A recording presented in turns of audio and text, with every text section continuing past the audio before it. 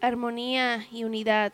Trabajamos hacia lo mejor que podemos de estar unidos. Y así es como debe ser, porque es lo que la palabra de Dios dice. Jesús en el libro de Juan, cuando estaba orando sobre sus seguidores y sobre el futuro de las cosas en ese tiempo de oración, él fue muy claro en cómo él operaba en el espíritu y cómo él era capaz de hacer las cosas. Sabemos de que el Espíritu de Dios cubrió a María y produjo un hombre llamado Cristo. Fue un hombre, carne y sangre en toda manera. Este domingo que viene estaremos hablando más de esto. Pero hay un común denominador aquí, y es de que nosotros estamos en carne y sangre, en imagen y semejanza a Dios, pero nuestro espíritu es de lo que estamos hablando aquí. Queremos crecer en espíritu para que cuando nosotros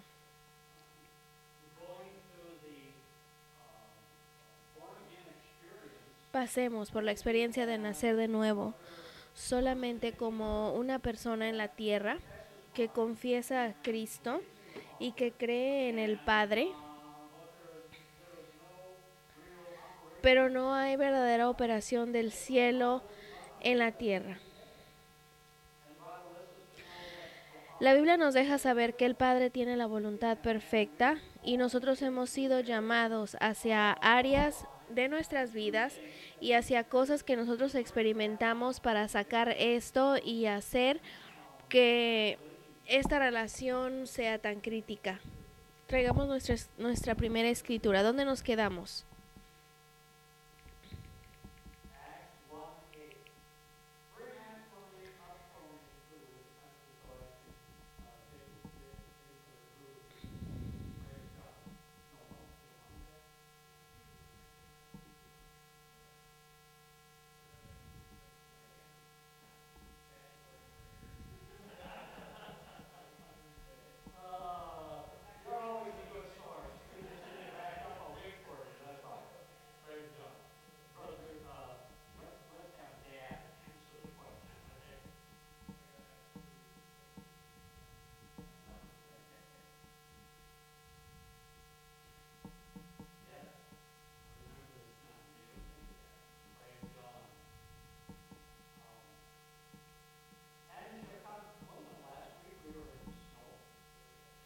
¿Qué no fue la semana pasada que nevó y ahora a qué estamos? Como 51. Y sucederá en los postreros días, dice Dios, dice que sucederá, voltea hacia alguien y di sucederá, de que derramaré mi espíritu sobre toda carne. Ahora hablamos de esto la semana pasada y yo creo que tuvimos un mal entendido de lo que esto realmente significaba, de poner mi espíritu sobre toda carne. Yo creo que si nosotros vemos en las epístolas y las escrituras, no hay, la Biblia nos deja saber de que no hay género cuando se trata sobre el reino de Dios. No hay libre, no hay atadura, todos son iguales en relación al espíritu. No importa cuál es tu pasado, si eres hombre, mujer, niño, no importa cuál sea tu cultura, Dios va a poner su espíritu sobre toda carne. Entonces Él no tiene limitaciones en esta manera. Y yo creo que esto está sucediendo y ha estado sucediendo ya por varios tiempo. Pero hay algo más que sucede. Sus hijos y sus hijas profetizarán. Este es un ingrediente muy importante para la iglesia. Uno de los poderes del espíritu es profético, profecía. Si tú vas y ves en el Viejo Testamento, te darás cuenta de las cosas que iban a suceder, particularmente en la vida de Cristo. Hay mucha escritura sobre esto. Esto es muy, muy parte del cielo, es muy, muy parte de Dios. Si nosotros vemos en la palabra de Dios, veremos que Dios siempre nos deja saber por adelantado qué es lo que sucederá. Él nunca te sorprende, nunca anda escondido y te sorprende con algo raro. Él no es un autor de confusión. entonces siempre podemos confiar en Él. La profecía es del Espíritu, no es de la carne. No del espíritu.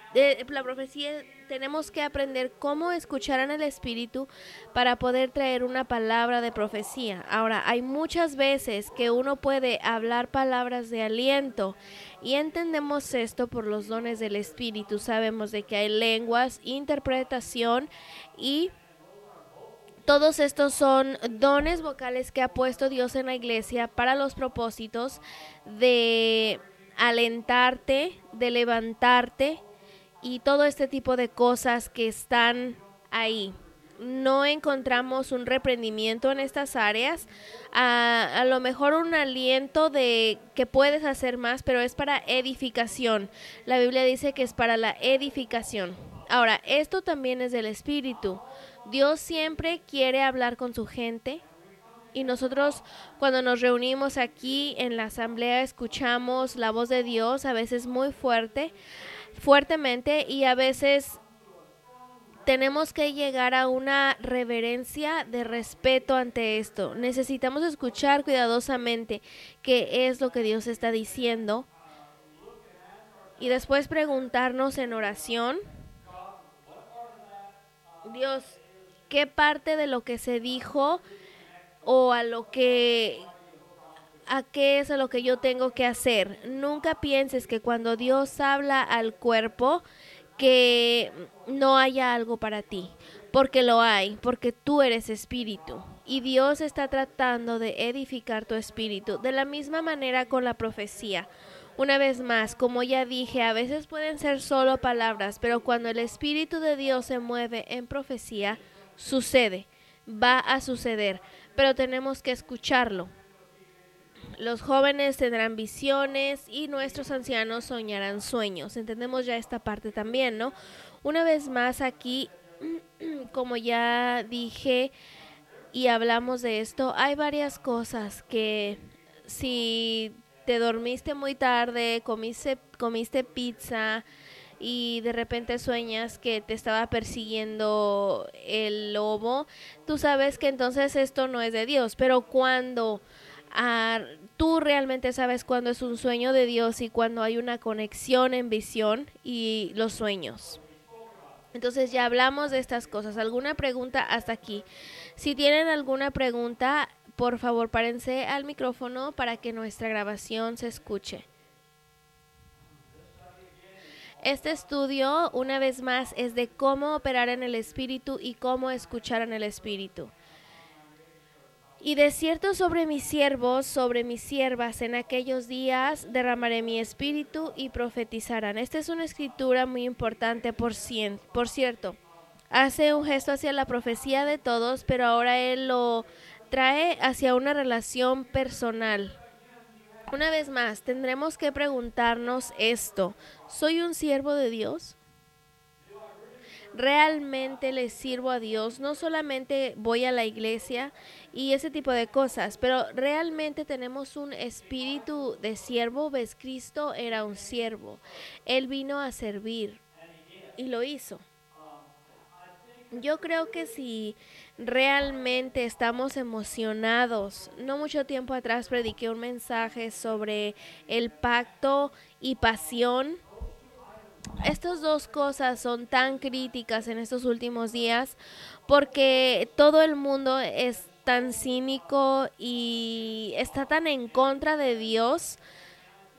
Y yo creo que de alguna manera tienen el derecho, porque hay tanta predicación allá afuera de la palabra de Dios que significa nada, que no tiene valor para nada, que solamente es leer la Biblia, literatura, y en vez de buscar la palabra de Dios para obtener la revelación y el entendimiento de cómo realmente servirle a Dios.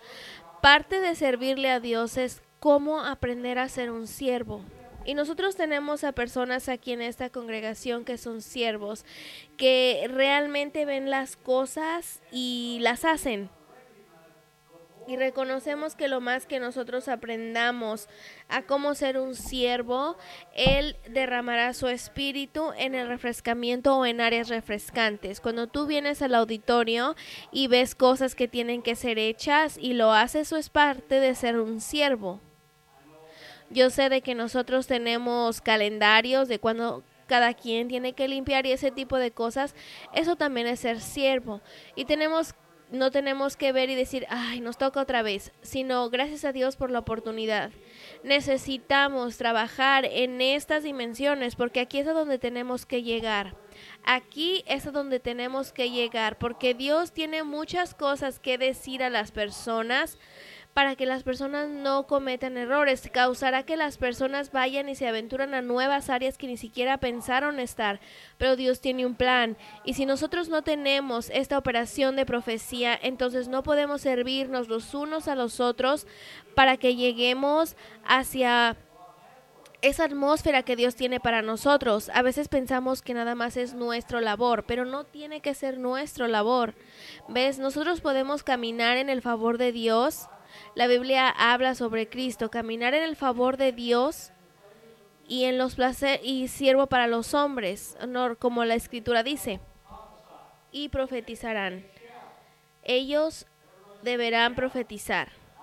No a lo mejor, puede que pase, no. Dice que profetizarán. Esto es parte de quien nosotros somos cuando caminamos en el Espíritu. Tenemos que aprender a cómo escuchar a Dios. Es por eso que oramos, es por eso que buscamos a Dios. ¿Ves? Algunas veces pensamos en buscar a Dios solamente cuando tenemos necesidades o tenemos un horario, o tengo que orar mi media hora, y tal vez se convierte en un ritual o religioso en vez de realmente ser siervos ante Dios.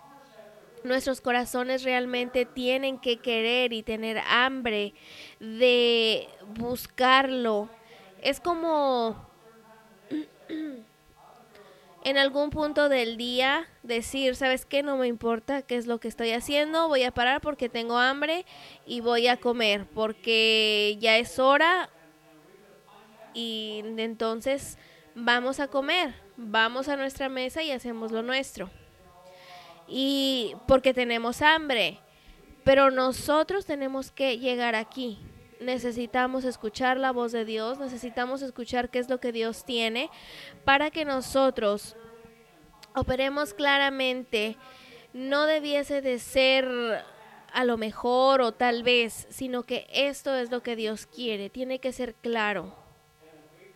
Y si nosotros no podemos encontrar nuestra posición, nuestras vidas van a ser tan diferentes, van a haber tantos cambios cuando realmente podamos caminar en el Espíritu. La Biblia dice que aquellos que siembran del Espíritu cosechan del Espíritu, y los que siembran de la carne cosechan de la carne. Y por cierto,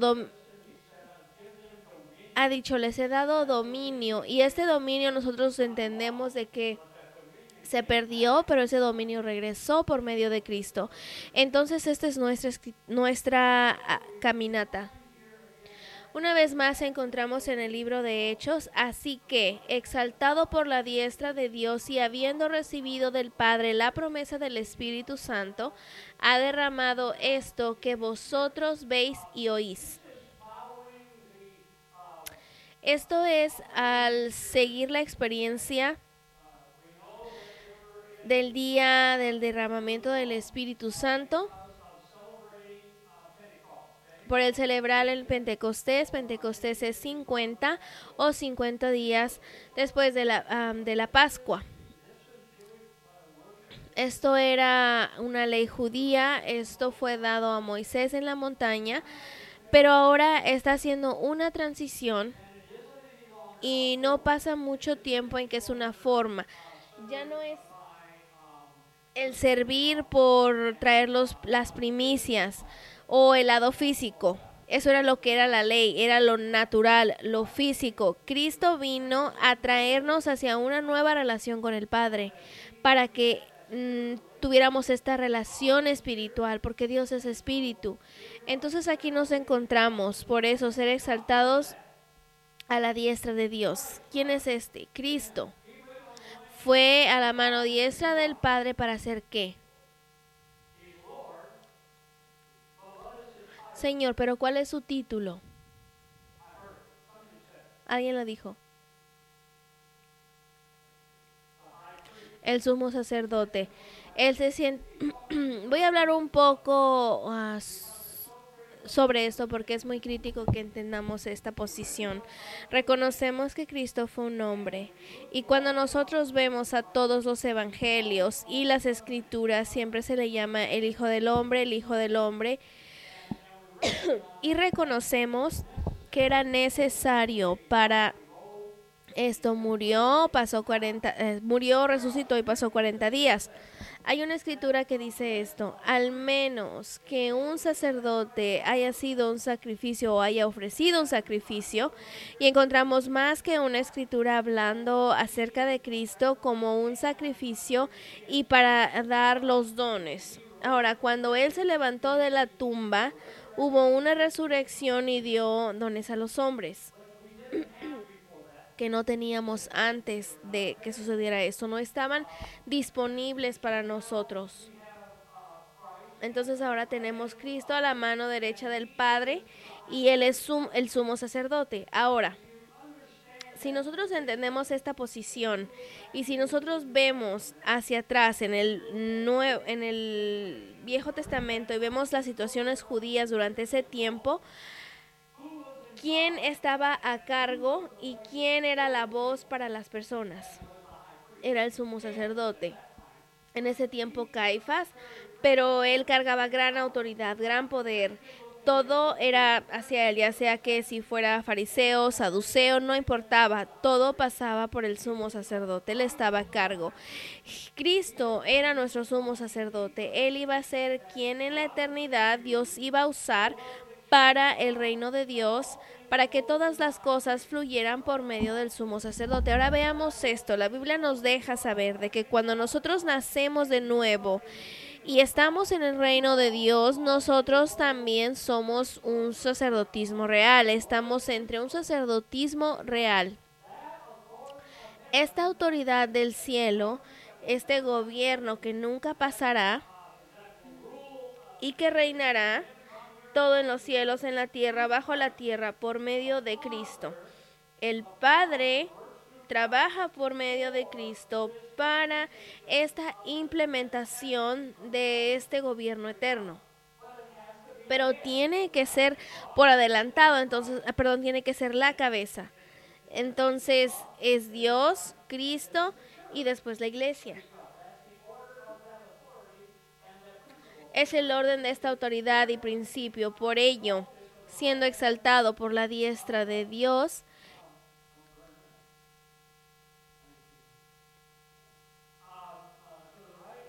a la mano derecha de Dios, y habiendo recibido del Padre la promesa del Espíritu Santo, ¿verdad?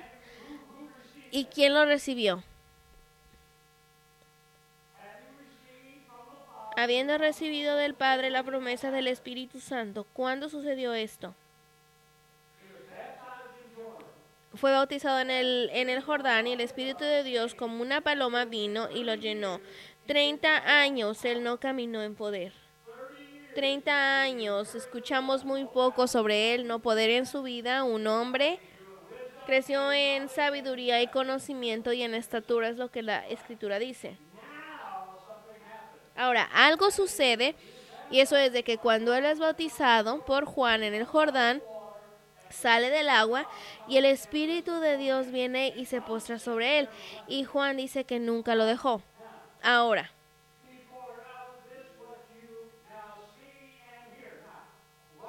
habiendo recibido ha derramado esto que vosotros veis y oís. Esto fue vayan al cuarto de arriba para recibir poder desde lo alto, porque el Espíritu Santo no había sido puesto a sus discípulos aún. Van al cuarto de arriba. Ahora, en este establecimiento, Pedro está explicando esto a todos aquellos que vinieron porque escucharon el ruido de este derramamiento del Espíritu. Parecían borrachos por el Espíritu. ¿Cuántos han estado? Este jovencito acá, yo lo recuerdo estando tan lleno del Espíritu que parecía que estaba borracho y tuvieron que arrastrárselo a su casa porque no sabía dónde iba. Es como la intoxicación del alcohol y es por eso que la Biblia nos deja saber que tenemos un nuevo espíritu. Y de su vientre fluirán ríos de agua viva.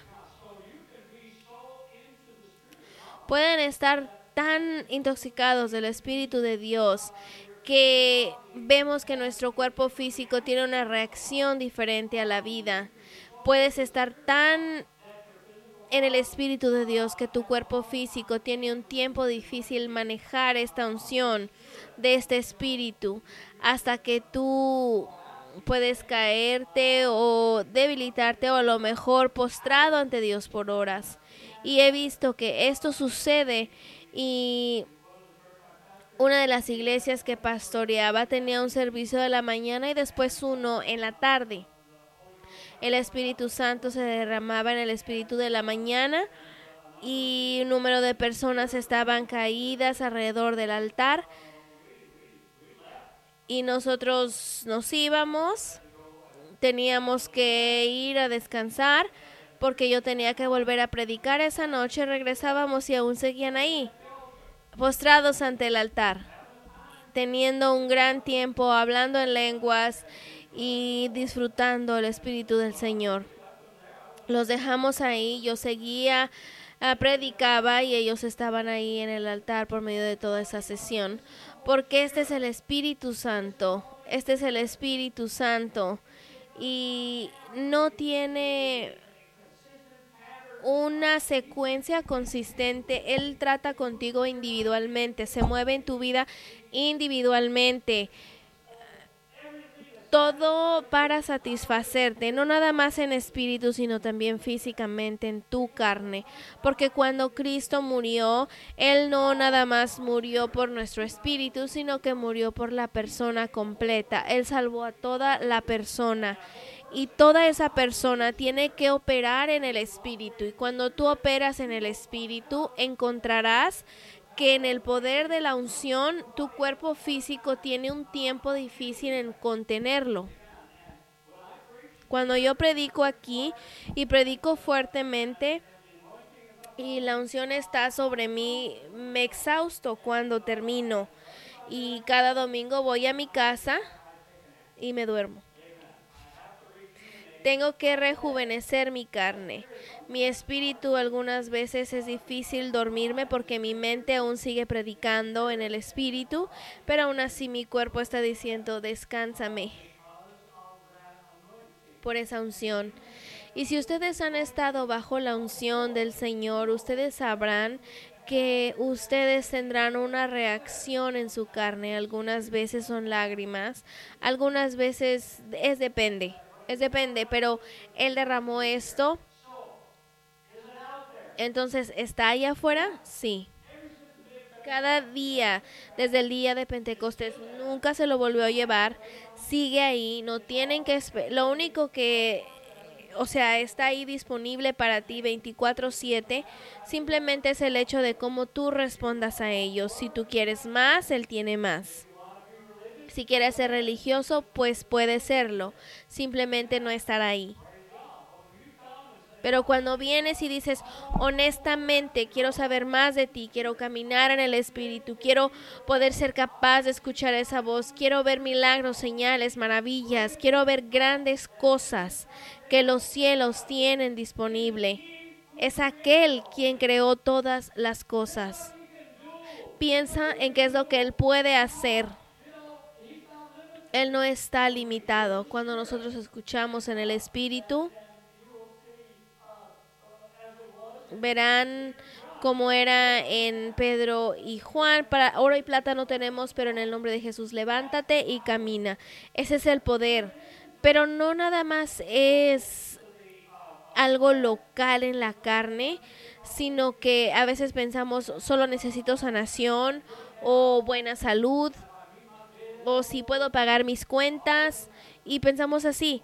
Pero no, escúchenme, Dios tiene mucho más que solo eso. Simplemente tenemos que conectarnos, porque no se queden estancados en donde están, no acepten en donde están, sino que dejen que Dios llene sus cofres, que Dios llene sus mentes y que los use en la profecía, que los use en todos los dones del Espíritu. Veamos qué es lo que nos sucede físicamente, entonces serás la persona más feliz del mundo. Siguiente escritura. ¿Alguna pregunta? Simplemente párense y hablen en el micrófono. Por ello, Pedro les dijo. Ahora, esta es una escritura muy importante porque básicamente es que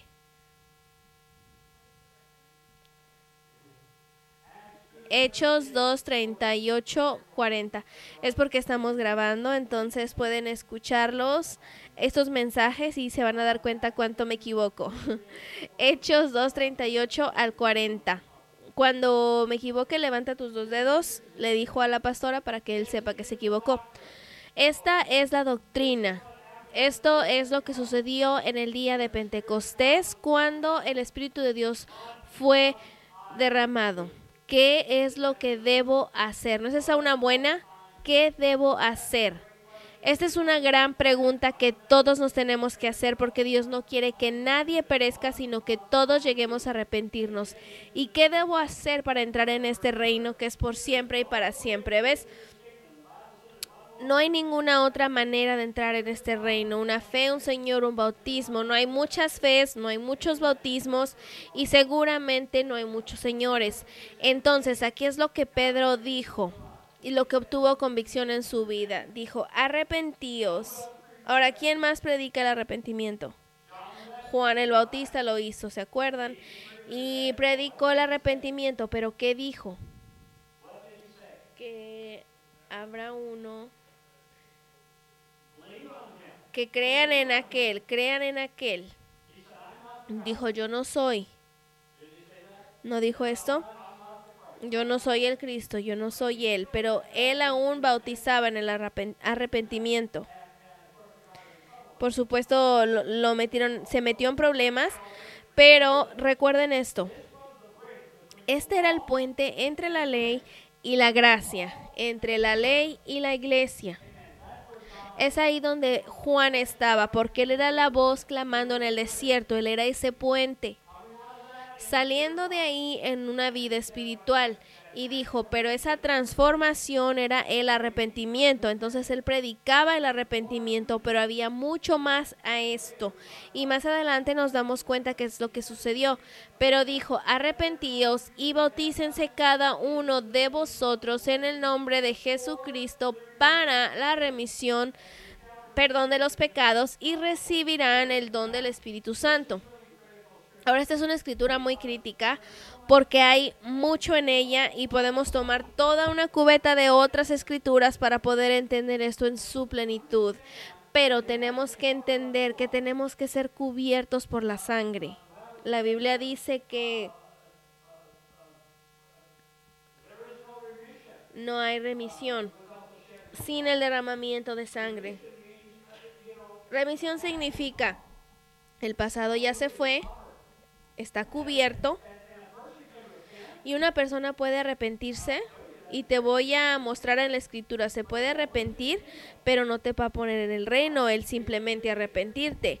Aquí está lo que dice, porque en el libro 19 de Hechos dice, Pablo, una vez más, llegando a la ciudad de Éfeso, encontró a 12 discípulos de Juan que predicaban el arrepentimiento.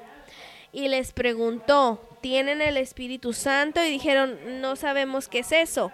Dijo, ¿cómo fuiste bautizado? Fuimos bautizados por Juan en el arrepentimiento. Entonces se los llevó y los rebautizó en el nombre del Señor Jesucristo. Porque el arrepentimiento no fue suficiente. Porque aquí está, aquellos que son bautizados en el nombre del Señor Jesucristo, ¿para qué? Para la remisión. Remisión es cuando la sangre se aplica. No sucede en el arrepentimiento, ni siquiera sucede porque vas a la iglesia. Sucede cuando tú eres bautizado en el nombre del Señor Jesucristo es por eso que lo haces. Entonces vas a Romanos 6 Y Pablo explica una vez más a los romanos por qué esto es tan crítico cuando dice que ha sido puestos en la semejanza de su muerte, todo tiene que morir antes de que haya vida. Todo tiene que morir antes de que haya vida. Ese es nuestro mensaje para el domingo, pero todo tiene que morir antes de que haya vida. Entonces el bautizo de agua es de que tú mueres a tus pecados, a tu iniquidad, y pones tu muerte en la muerte de Cristo para que tú puedas salir como nuevo, como Él. Ahora, esto es muy crítico, porque aquí es donde tú tienes que llegar. Tienes que llegar a ese punto. Arrepentimiento, bautizo, te abren hacia la habilidad del bautizo del Espíritu. Ahora, ¿puedes obtener el bautizo antes de ser bautizado? Sí, puedes, ¿no? Sabemos esto por un hecho. ¿Quién tuvo esa experiencia? El hermano Pablo. Gracias, hermano Pablo. Pero, bueno, ese es el testigo del día de hoy, pero quiero uno en la escritura para que podamos referirnos a él. ¿Alguien se acuerda quién recibió el bautizo del Espíritu Santo en la casa de Cornelio? Cornelio era un gentil. Por 10 años la única personas que obtenían el Espíritu Santo y bautizados en el nombre de Jesús, ¿quiénes eran? Los judíos. Era una iglesia judía por 10 años. Hasta que los judíos realmente lo rechazaron y se movieron a los gentiles. Entonces, aquí estamos en la casa de Cornelio. Él era un hombre devoto, había mucha gente devota, de hecho ahí que hacían muchas cosas buenas, pero ¿sabes qué? Aún tenían que entrar en el reino. Eso es lo importante, tienes que entrar en el reino. Entonces, nos damos cuenta de que un ángel vino. A veces nosotros necesitamos espíritus ministrantes, a veces simplemente no lo entendemos, y así mismo pasó. Vino un ángel, le dijo que hiciera, Pedro salió y comenzó a predicarles la palabra del Señor y les empezó a predicar Jesús. Bueno, estaba predicándoles y el Espíritu Santo cayó sobre ellos en el capítulo 10 de Hechos. Cuando cayó sobre ellos, ¿qué les dijo? ¿Qué es lo que Pedro les dijo? ¿Puede alguien prohibirles a que estos no sean bautizados? Entonces se los llevaron, los bautizaron en el nombre del Señor Jesucristo, pero ya habían obtenido el Espíritu. Entonces, Dios hace lo que Dios hace. No vamos en contra de eso. Yo conocí en una iglesia que tenían una silla, creo que ya les conté, tenían una silla en la iglesia que si alguien obtuvo el Espíritu Santo en esa silla, entonces pensaron que todos tenían que sentarse en esa silla y bueno, eso es loco. Dios es soberano. Yo también conozco otra situación de un hombre que estaban en una iglesia en revivamiento y regresaba a su casa y no había tenido el bautizo del Espíritu Santo. Mientras estaba manejando, obtuvo el bautizo del Espíritu Santo, entonces se estacionó, se salió de la carretera y danzando, gritando, llorando y teniendo el mejor tiempo de su vida, y de repente llegó la policía y le dice, y se le queda viendo y está tratando de ver qué es lo que le pasa a esta persona. Pero él sigue, y él sigue. Finalmente la policía le dijo, ¿estás bien? Y le dijo, nunca he estado tan mejor que hoy. Y comenzó a predicarle a ese policía. Entonces nunca sabes qué es lo que Dios hará, pero tienes que llegar a esta experiencia. Siguiente escritura.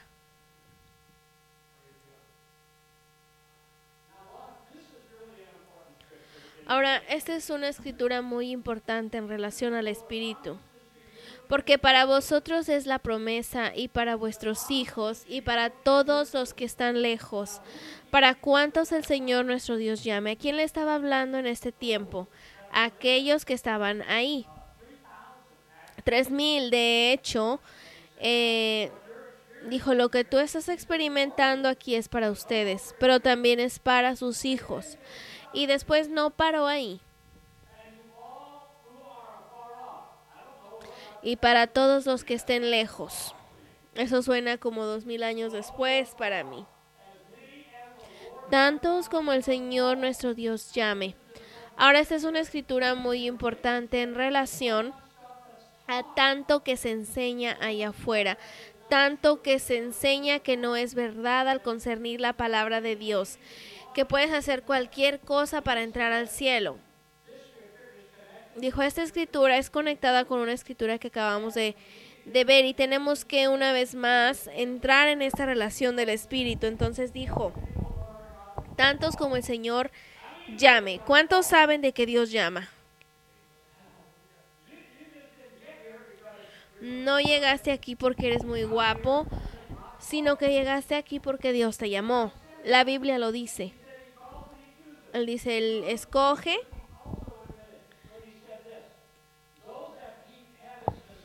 aquellos discípulos, el Padre me los dio.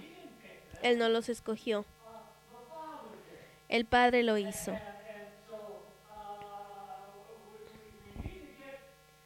Entonces necesitamos obtener esa confianza en este plan de salvación y darnos cuenta que el Padre llama a personas al reino, tantas como el Señor llame. Y muchas de las... Y con otras muchas palabras testificaba y los exhortaba, diciéndose salvos de esta perversa generación. Vivimos en un tiempo de una generación muy perversa. Generaciones.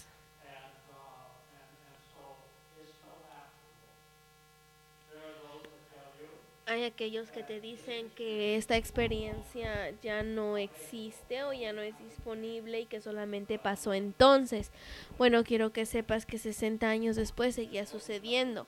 Y no fue nada más con los discípulos, porque aquí estaban a 3000 personas que fueron traídas al reino de Dios. Y de la misma manera que los que experimentaron a Dios, y de la misma manera que nunca ha cambiado. En la palabra de Dios, en ningún lado en donde haya cambiado el plan. Este es el único plan y Él nunca lo cambió. Pero Dios sigue llamando. Siguiente versículo. Es porque tenemos que... Nosotros somos sus testigos de estas cosas, y también el Espíritu Santo, el cual ha dado a Dios a los que lo obedecen.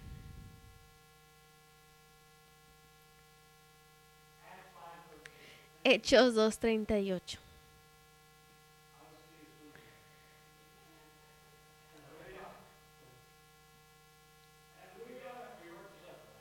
Pero somos un equipo. Si me equivoco, ella me ayuda. Tenemos que ser un testigo de lo que tenemos.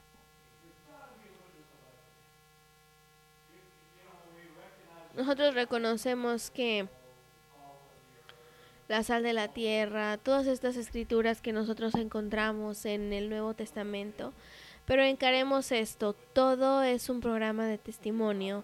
Tienes que ser un testimonio de lo que tú eres. Y hay tantos pentecosteses allá afuera que han tenido una experiencia con Dios, que no tienen ni siquiera idea que caminan en el Espíritu, que no tienen idea que quieren operar en profecía o los dones del Espíritu, no tienen idea porque nunca ha habido un testimonio en ellos.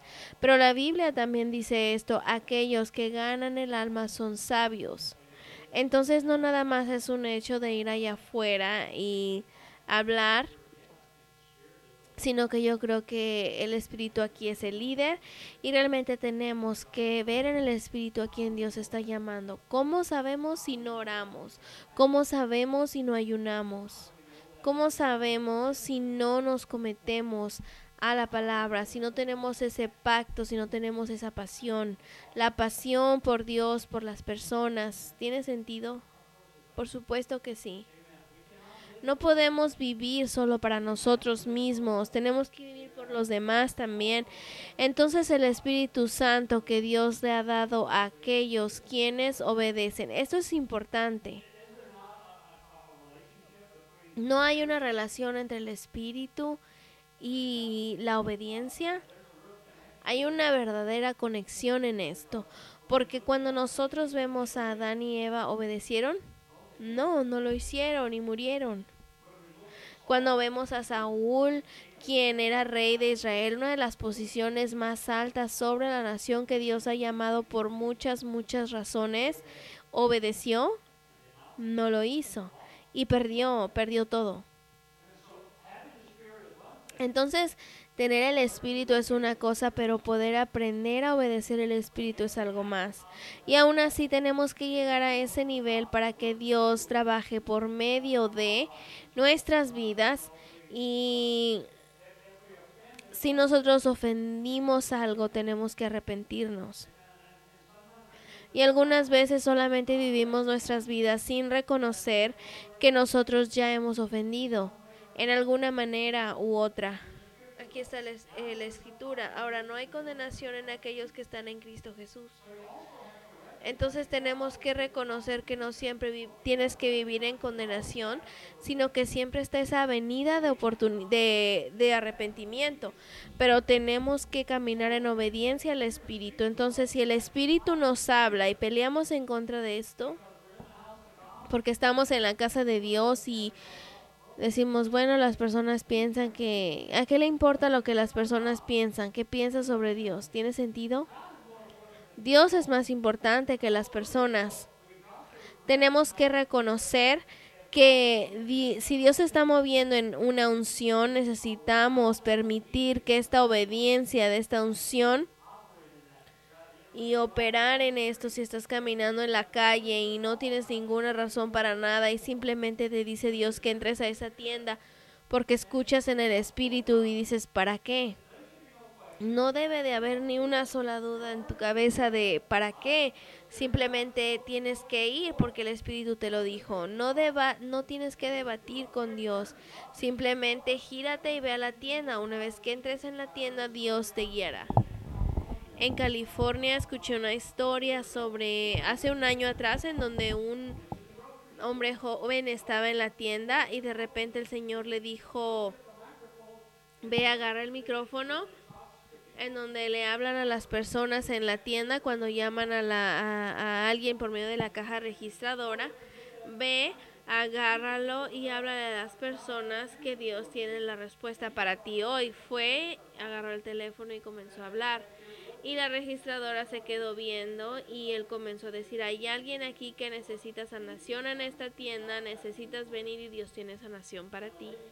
Y una mujer vino llorando, puso manos sobre ella y se sanó instantáneamente. Otro vino de la tienda y vio lo que estaba pasando y él necesitaba sanación. La obtuvo. ¿Y cómo fue? Obediencia al Espíritu. Obediencia al Espíritu. ¿Tenemos que crucificar la carne? Sí. Pero escucha. Todas estas cosas políticas que están saliendo. ¿Cuántas veces tú escuchas que las personas siguen y siguen hablando? No me cae bien eso, no me cae bien lo otro. No les da pena hablar y no tienen nada, excepto una opinión. No tienen autoridad de mantenerse así, pero ustedes tienen el Espíritu de Dios, el cual les dará apoyo y serán testigos de estas cosas. Y el Espíritu Santo, quien ha sido dado a aquellos que le obedecen. Decir, yo pago mis diezmos, voy a la iglesia, hago esto, lo otro. Sabes que hay otro nivel al cual tenemos que llegar, llamado obedecer al Espíritu. Obedecer al Espíritu. En esto hay pacto y hay pasión. Déjame decir algo más sobre el Espíritu. Nunca viola la palabra. Nunca viola la palabra. Cuando el Espíritu se mueve, tú podrás confirmar por medio de la palabra que Él no hace cosas fuera de la palabra, porque la palabra es por siempre establecida.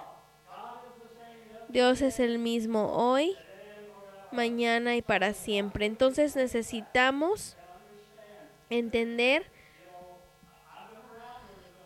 He estado alrededor en donde ha habido mucha confusión y muchas cosas que han sucedido solamente porque no se les enseñó cómo vivir por el Espíritu en relación a la palabra. Siguiente escritura, casi se me acaba el tiempo. El Espíritu le dijo a Felipe, vayan y acércate y júntate a ese carro.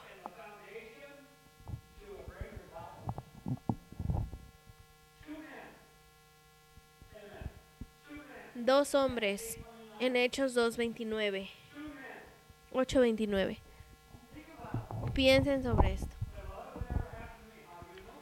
Digamos, eso nunca me sucederá a mí, pero como sabes, puede causar revivimiento en otra nación por medio de tu testimonio, por medio de las situaciones, por muchos milagros, señales fueron hechos. Estaba en Samaria y aquí viene por medio de el carruaje. Había estado en Pentecostés por las cosas espirituales, se quedó ahí un tiempo, después regresó a casa y estaba leyendo en el libro de Isaías, estaba leyendo sobre Cristo y la crucifixión que sucedería o que había sucedido. Él no lo entendía y el Espíritu, todos digan Espíritu, el Espíritu, que si él no hubiese sido obediente al Espíritu. Es decir, estoy confundido. Tengo que estar aquí en Samaria porque mucho está sucediendo aquí. Cada milagro, señal y maravilla está sucediendo aquí. Aún el diablo casi se salva. Bueno, el diablo que estaba en un hombre, el diablo no. Pero obedeció. A veces eso es difícil. Pero tenemos que ser sensibles en el espíritu. Él explicó al eunuco lo que estaba sucediendo. Aquí está agua, que es lo que nos prohíbe de bautizarse, y en ese mismo momento lo llevó y lo bautizó en el agua. Después el Espíritu de Dios se llevó a Felipe. Ahora, es un misterio.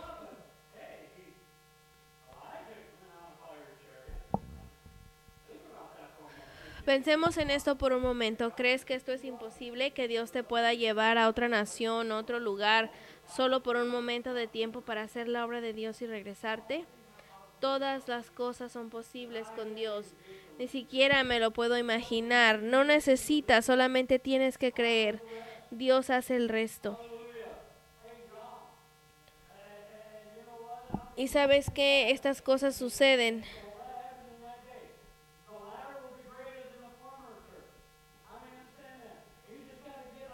Simplemente tenemos que salirnos de esta mente miniatura que tenemos en relación a Dios y las cosas de Dios y las cosas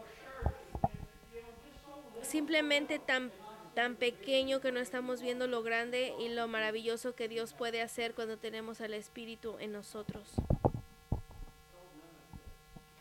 No nos limitemos, simplemente estemos listos, estemos obedientes. Y el Espíritu le dijo a Felipe. ¿Lo escuchó?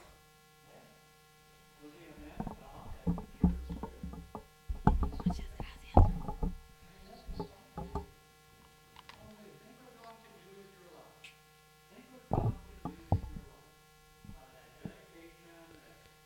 Piensen en lo que Dios puede hacer en su vida por esa dedicación, por acercarse a Dios, que podrán escuchar todas estas cosas. Puedes decir, bueno, yo solo soy una persona joven, yo solo soy una madre, yo solo soy un sirviente, yo solo soy un padre.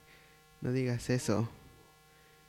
Conoce quién tú eres, que tú eres un hombre y mujer de Dios. Tú tienes que aceptar eso y entender que Dios te usará en estos grandes lugares.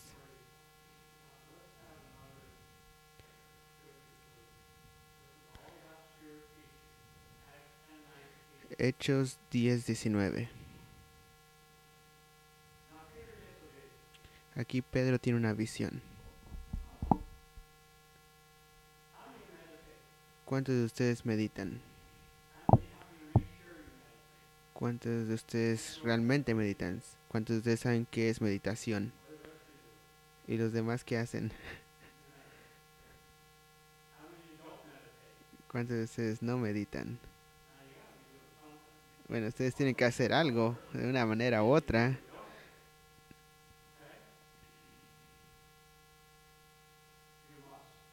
Ustedes deben. Ustedes deben de meditar.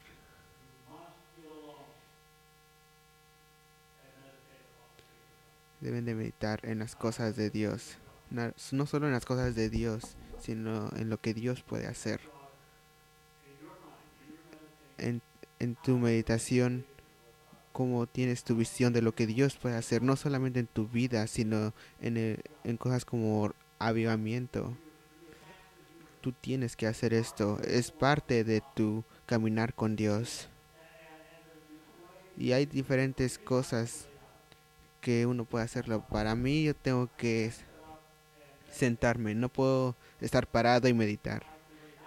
Pero si me siento en un lugar, puedo meditar y me pongo todo ahí en las cosas de Dios en ese tiempo. Y lo hago diario. Es muy crítico que hagan esto en diario, porque si no hacen esto no escucharán el Espíritu. Porque si no, ¿cómo Dios te va a hablar? Bueno, si Dios puede, Él es Dios. Pero si tú no pones tu mente en Dios, entonces ¿cómo Dios va a poder comunicarse contigo? Yo reconozco que no solamente debes de orar, porque la oración es importante. Sí, a veces tenemos que pedir, tocar y pedir, y todas estas cosas son importantes, pero muchas de las veces en las relaciones con esto uno necesita meditar, porque en la meditación tú obtendrás una visión. En la meditación tú obtendrás una visión. Tú podrás ver una visión de ti de tú como persona, de cosas que tú necesitas, pero en el espíritu. Si realmente quieres tener una visión, Pedro tuvo una visión en el espíritu y el espíritu le dijo, 3 hombres te están buscando. Eso puede ser como de miedo, pero no era así. Esto era el resultado de que Pedro fue a la casa de Cornelio. ¿Qué, qué hubiera pasado si él no hubiera escuchado en el espíritu? En el espíritu. Si ustedes ven en el carácter de Pedro, él tenía un fuerte carácter. Él iba y hacía cosas que no eran correctas. Y una vez Jesucristo le dijo, apártate de mí, Satanás, porque él estaba mal. Incluso él le cortó un oído a una persona y Cristo lo tuvo que sanar el oído a esa persona, pero así es como él era espontáneo y reaccionaba de unas maneras incorrectas y esa era su vida. Pero después de que tuvo el Espíritu Santo, él es un hombre diferente y él escuchaba en el Espíritu. Yo no sé cómo ha sido tu caminar en esta vida antes de que tú vinieras al Señor, eso no importa, pero porque ahora que tú has puesto tu vida en Cristo, ahora tú puedes tener esta relación. Y Pedro tuvo esta visión en el Espíritu y el Espíritu le dijo, él está escuchando. ¿Te has dado cuenta en algo en esta enseñanza? ¿Qué es lo que ha sido con algo más que ha sido de que el Espíritu dice, Dios dice, si tú miras en las profecías y en todo, ahí dice Dios dijo, y Dios habla. Cuando yo estuve en Florida, Dios vino y habló directamente. Él habló. Y yo te digo que esto es parte de la experiencia de un Pentecostés.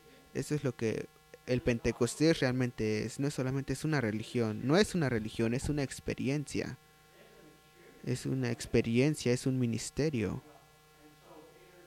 Y Pedro escuchó esto. Tomaré otra escritura y cerraré. Y esta está en Hechos 11:12. Y el Espíritu me dijo que fuera. Y el Espíritu me dijo que fuera. Piensen en esto. ¿Cómo tú sabes? Bueno, yo tengo la palabra de Dios. La palabra de Dios dice, vayan a todo el mundo y prediquen el Evangelio. Pero no sería más grande si tú vas en el mundo y predicas el Evangelio, si tú sabes que Él te dijo, o ir a esa persona e ir allá. Eso no sería más una relación más asombrosa. Es lo que debemos de tener en el Espíritu. Debemos de saber cómo tener eso en el Espíritu. Y el Espíritu me dijo que fuera con ellos. ¿Y qué más le dijo que hiciera? ¿Que hiciera qué? Sin duda. ¿Cuál es nuestro mayor problema? La duda. ¿No es así? ¿Qué es lo que va con duda? El temor. Lo que nos da más problema es la duda y el temor. El Espíritu me dijo que fuera con ellos sin dudar. ¿Por qué le dijo eso? Por, porque en la mente de Cristo, de Pedro, él no estaba listo para aceptar eso. Él era un judío y iba a ir a una casa de gentiles. A veces tenemos que cruzar fronteras. A veces tenemos que cruzar en áreas donde no estamos acostumbrados. ¿Y cuántos entienden esto? Eso no va a pasar, eso yo no voy a hacerlo. Yo no voy a ir allá. Ya tenemos programado algo. Pero así era como Pedro, pero el Espíritu lo cambió. ¿El Espíritu nos puede cambiar a nosotros? Sí, sin dudar nada. Fueron también conmigo estos 6 hombres. ¿De quién está hablando? Él no fue solo, pero el Espíritu le dijo, no dudes. Entiende que yo trabajando en esto.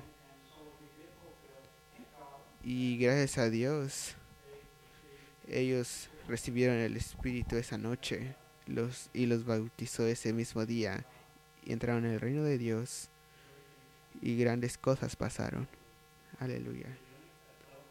El único que estaba con Felipe, él fue devuelto, él regresó a Etiopía y en Etiopía hubo un avivamiento. Tú nunca sabes, pero todo es sobre el Espíritu. Aprender, aprender. Dejemos que la Escritura nos aliente. A veces tal vez no debemos de entender, sino de decir, esto es lo que la Escritura dice y debemos de poner nuestra confianza